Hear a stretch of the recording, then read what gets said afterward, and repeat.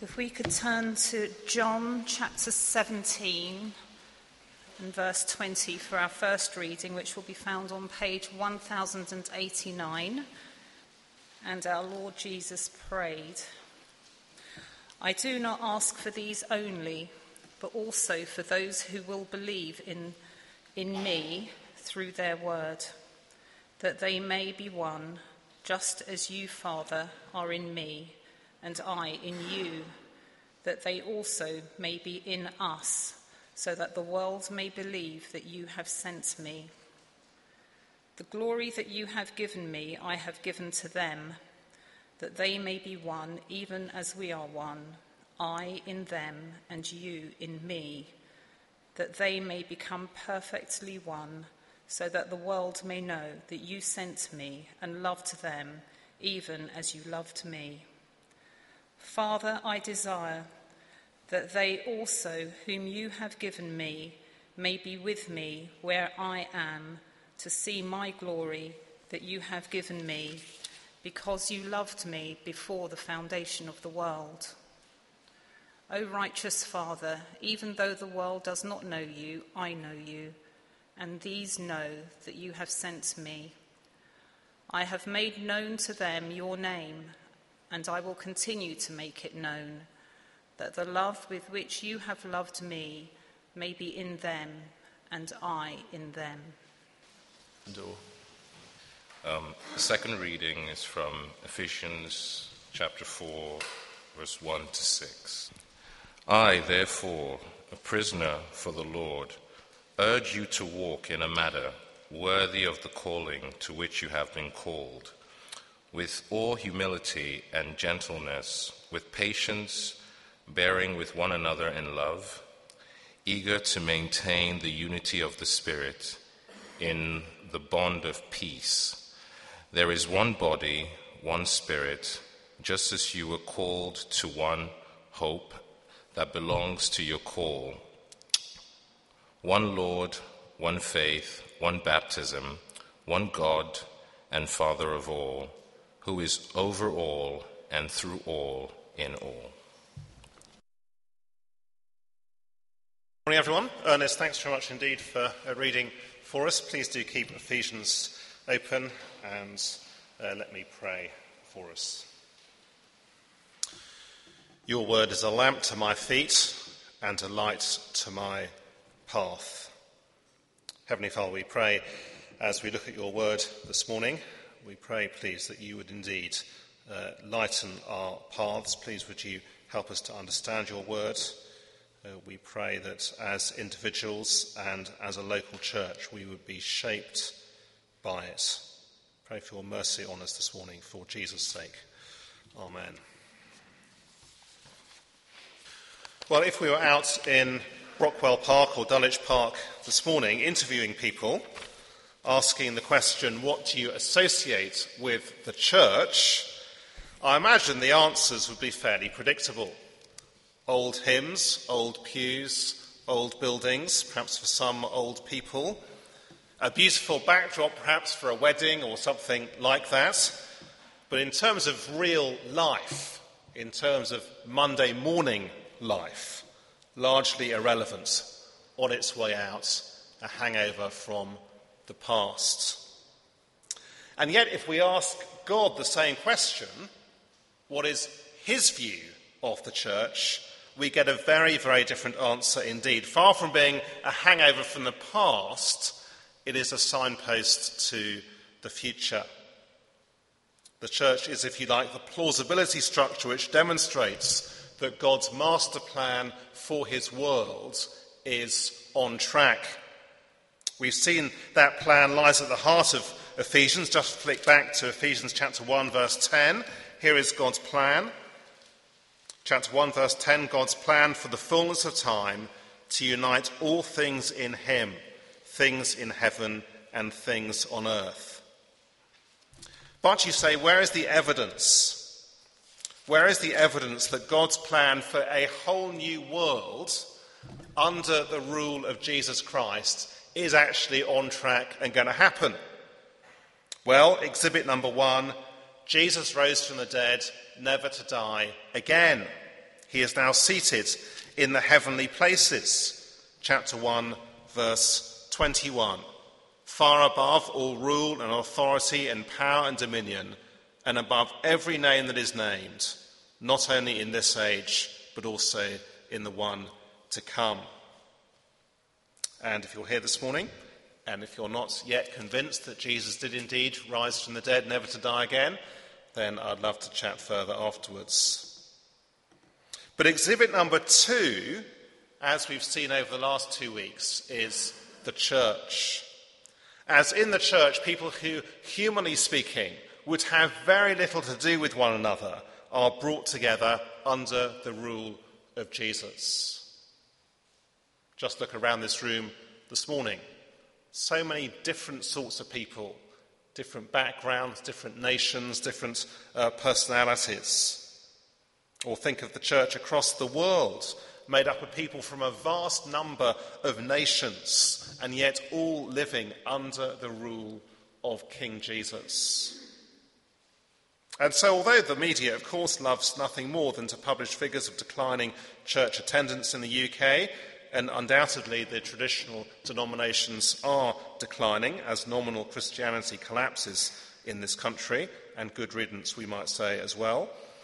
Nonetheless, throughout the world, the very existence of the church across cultures and across nations demonstrates that God's plan is indeed on track. It means, of course, it's no small thing to be a Christian. It is to be on the right side of history. It also means that actually the quality of our shared life together, and that is what the second half of Ephesians is all about, the quality of our shared life is vital. You'll see 3 headings there on the outline. First of all, the need for unity. The need for unity. Verse 3. Eager to maintain the unity of the Spirit in the bond of peace. Notice, will you, that if we put our trust in Jesus, we are not called to create unity. Look at the verse again. We're not called to create unity. We are called to maintain unity. Because it's unity that the death of Jesus Christ on the cross has already achieved. Unity with God and unity with each other. Just turn back to chapter 2, verses 14 to 16, and the summary of what Jesus' death accomplished. Chapter 2, verse 14. For he himself is our peace, who has made us both one and has broken down in his flesh the dividing wall of hostility, by abolishing the law of commandments and ordinances, that he might create in himself one new man in place of the two, so making peace, and might reconcile us both to God in one body through the cross, thereby killing the hostility. Notice there, Jesus died on the cross so we can be forgiven our sins and at peace with God. In other words, the problem of our vertical alienation from God has been dealt with, now at peace with God. And notice too that by bringing those who trust in him under the rule of Jesus and into his kingdom, he's also dealt with the problem of horizontal alienation from one another, bringing peace. As Paul says, through the death of Jesus, God has made a new humanity out of a divided humanity. And as John reminded us earlier, we are a divided humanity. If you're here this morning looking in on the Christian faith, this is the very heart of the Christian message, that through the death of Jesus Christ, it is possible to be reconciled to God and reconciled to each other. In a word, united, regardless of human distinctions of class or race or background or language or culture or wealth or personality or any of the other kinds of things which naturally divide us. One in Christ with people across the world. Hence chapter 4 verse 3, not a call to create unity, but a call to maintain unity, the unity we have in Christ already. You see, what message does that kind of unity lived out then send to the watching world? Well, it speaks volumes, doesn't it? Volumes. Just cast your mind back to the Football World Cup in the summer. How did the England team manage to reach the semi-finals for only the third time in their history? Well, it was the unity of the team that was so often commented upon. Here is Oliver Kay writing in the Sunday Times, "In the age of the overindulged football superstar, England look more like a team than they have done for years.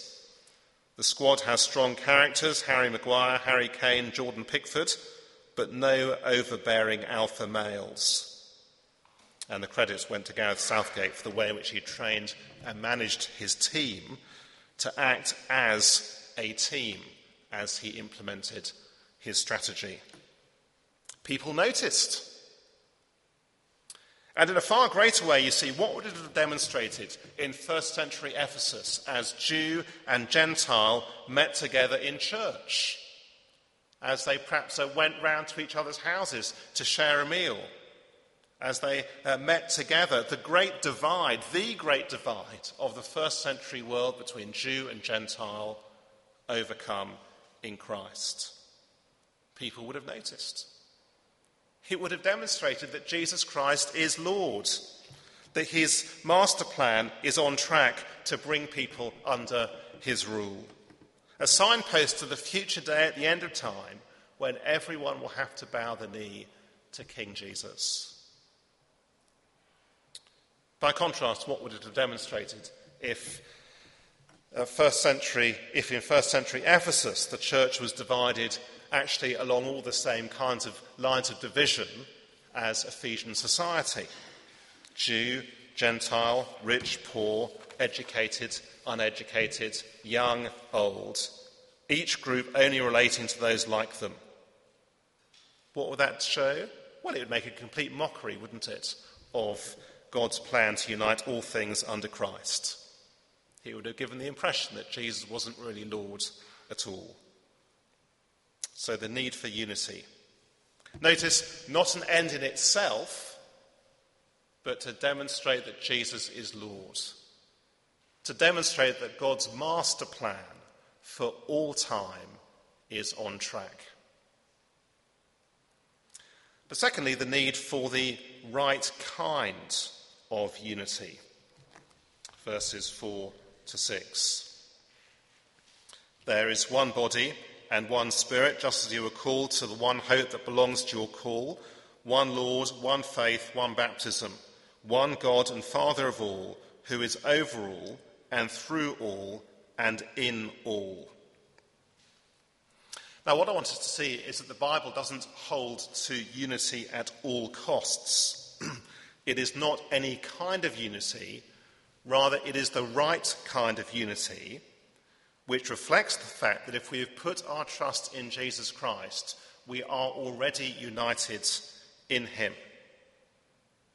As with our first point, the key lies in what we've seen in Ephesians already. Look back to chapter 2, verses 19 to 22.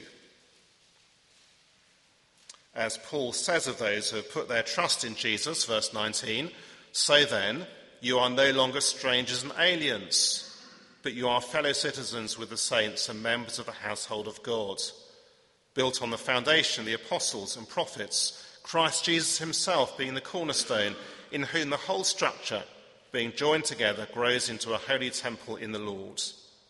In him you also are being built together into a dwelling place for God by the Spirit." In other words, true Christian unity is creedal. It is based on what we believe.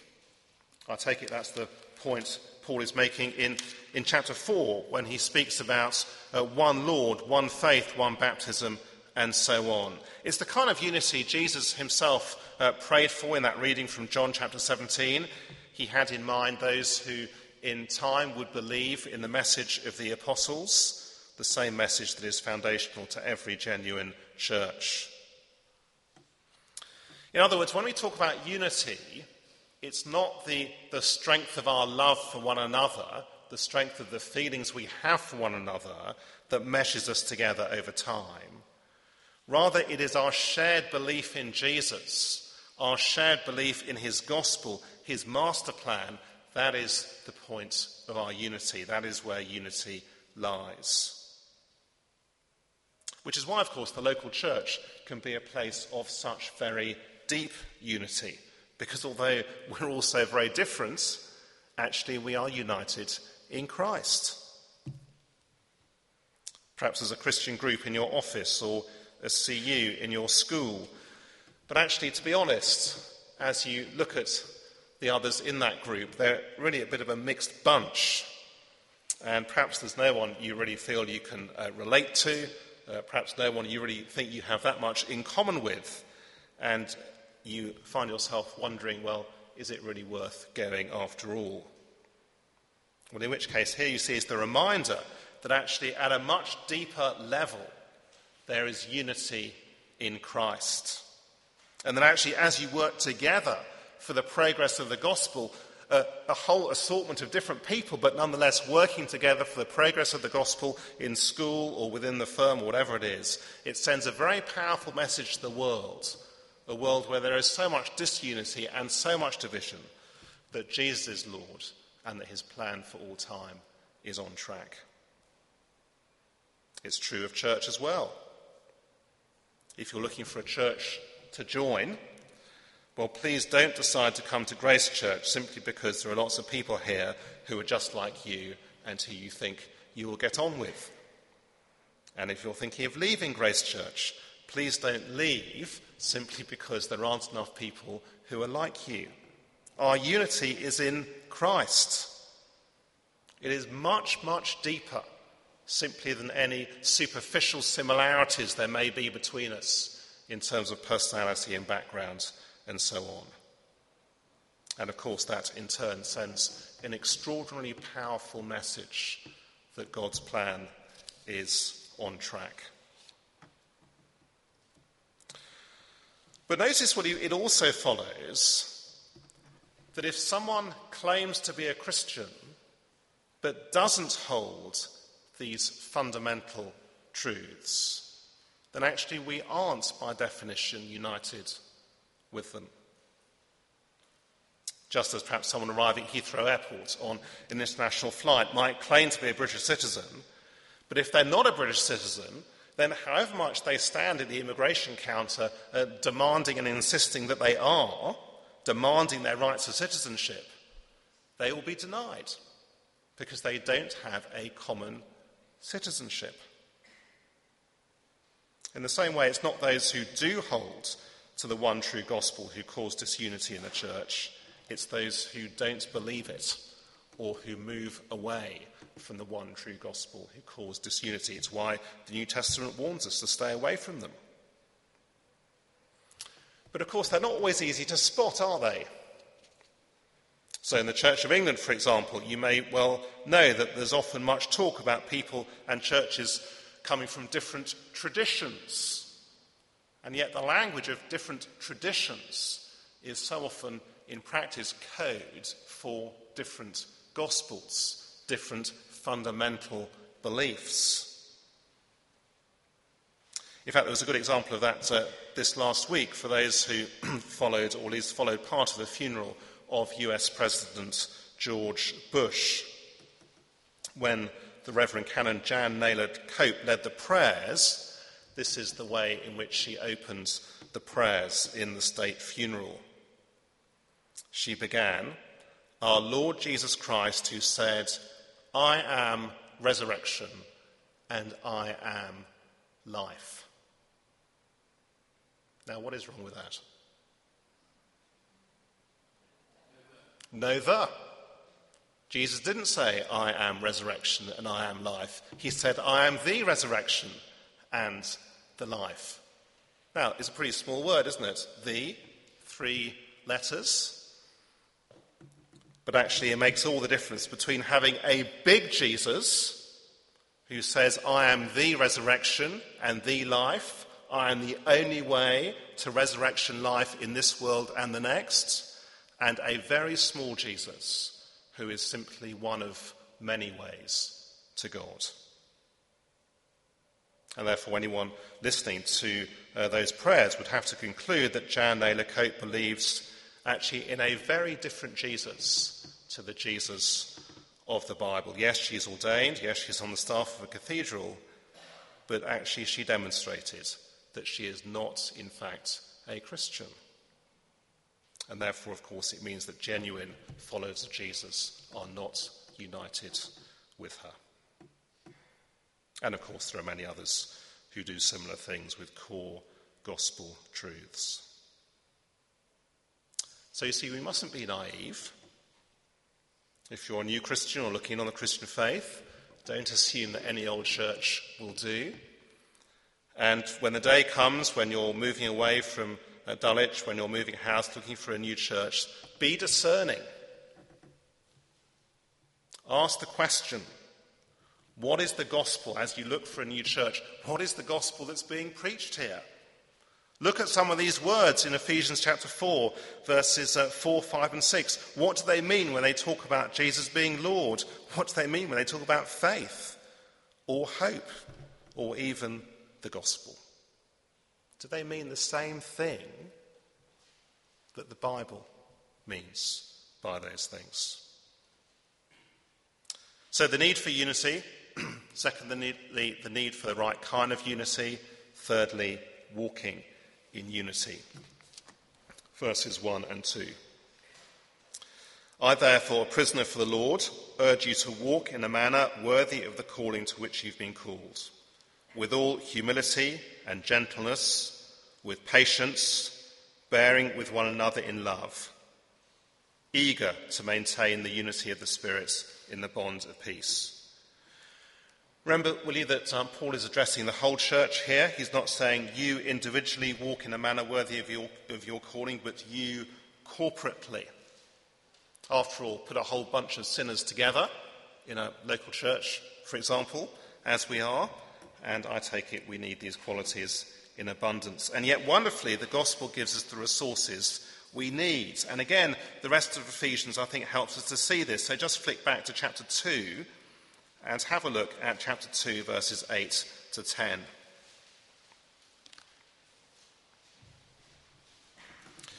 Ephesians chapter 2, verse 8. For by grace you have been saved through faith, and this is not your own doing, it is the gift of God, not a result of works, so that no one may boast. For we are his workmanship, created in Christ Jesus for good works, which God prepared beforehand that we should walk in them. Here is the glorious truth that we are saved and forgiven, not by anything that we do, but simply as a gift, because Jesus died on the cross for our sins. I contribute nothing. Therefore, there is no room for boasting. My good works count for nothing. It's so unlike, isn't it, the tennis club or the golf club, where anyone can join, but it's conditional on how good a player you are.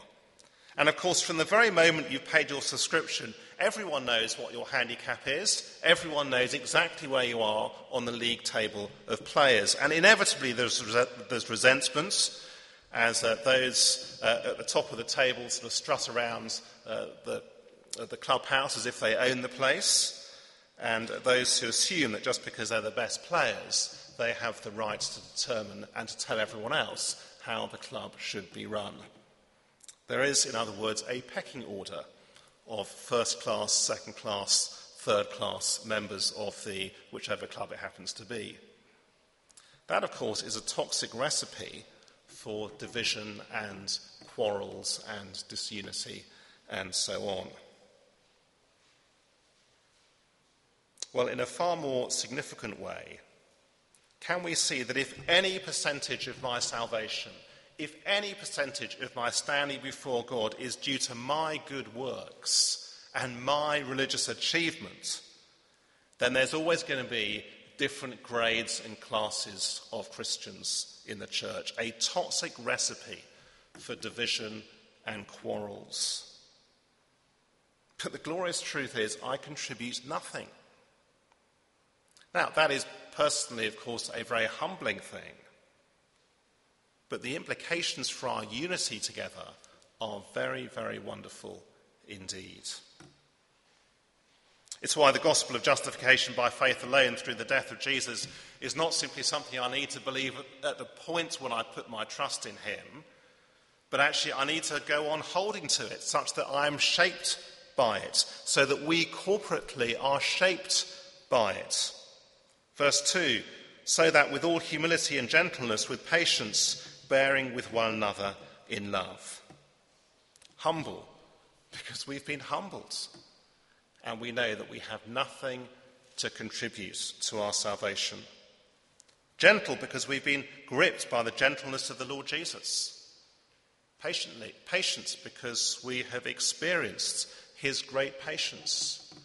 Bearing with each other, because he does so with us as we trip and stumble through the Christian life.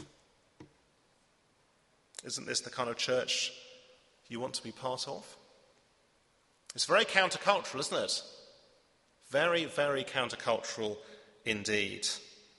We live in a culture where it's normal, I take it, to be opinionated, aggressive, ambitious for ourselves and for others, to have sharp elbows where we kind of elbow people out the way, even if it's very kind of superficially gently in a nice middle-class way.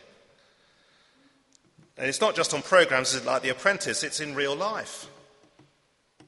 Instead, we're to walk in humility, a humility which recognises the value of others, not pushing my agenda, not arguing my case, in gentleness, gentle with the words I use, the opinions I express, the comments I make, patient with those we find trying, patient with those we find irritating, patient with those who take time and energy.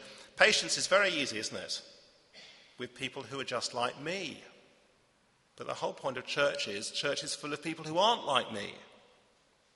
Slow to take offence, quick to apologise, not being defensive, bearing with each other in love, a mutual tolerance of those who are, or perhaps with those who are simply very different from us. Humility, gentleness, patience, bearing with one another.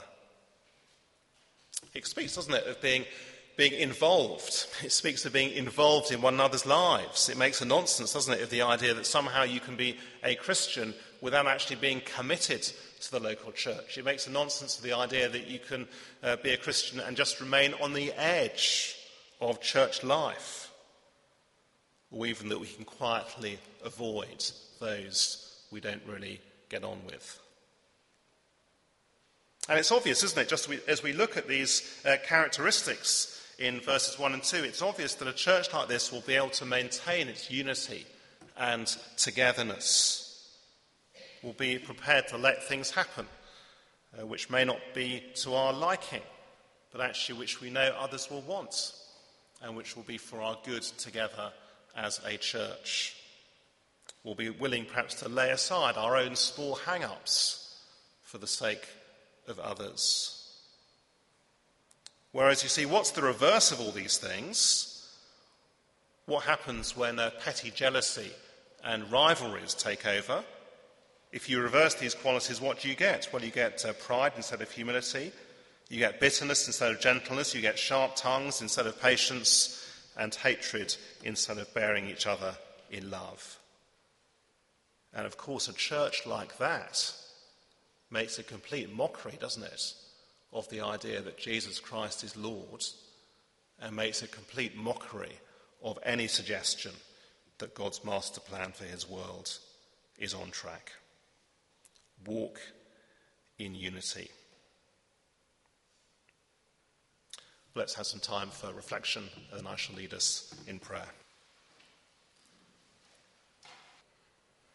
I urge you to walk in a manner worthy of the calling to which you have been called. Heavenly Father, we praise you for this glorious reminder that in Christ we have been reconciled to you through the death of the Lord Jesus. that we've been reconciled to one another. Thank you for this whole new humanity you have created that is the church. Thank you for this future day when all things will be under the rule of King Jesus. And we pray, Heavenly Father, please would you help us as Grace Church Dulwich to live in a manner worthy of the calling which we have been called, with all humility and gentleness, with patience, bearing with one another in love, eager to maintain the unity of the Spirit in the bond of peace. And we ask it in Jesus' name. Amen.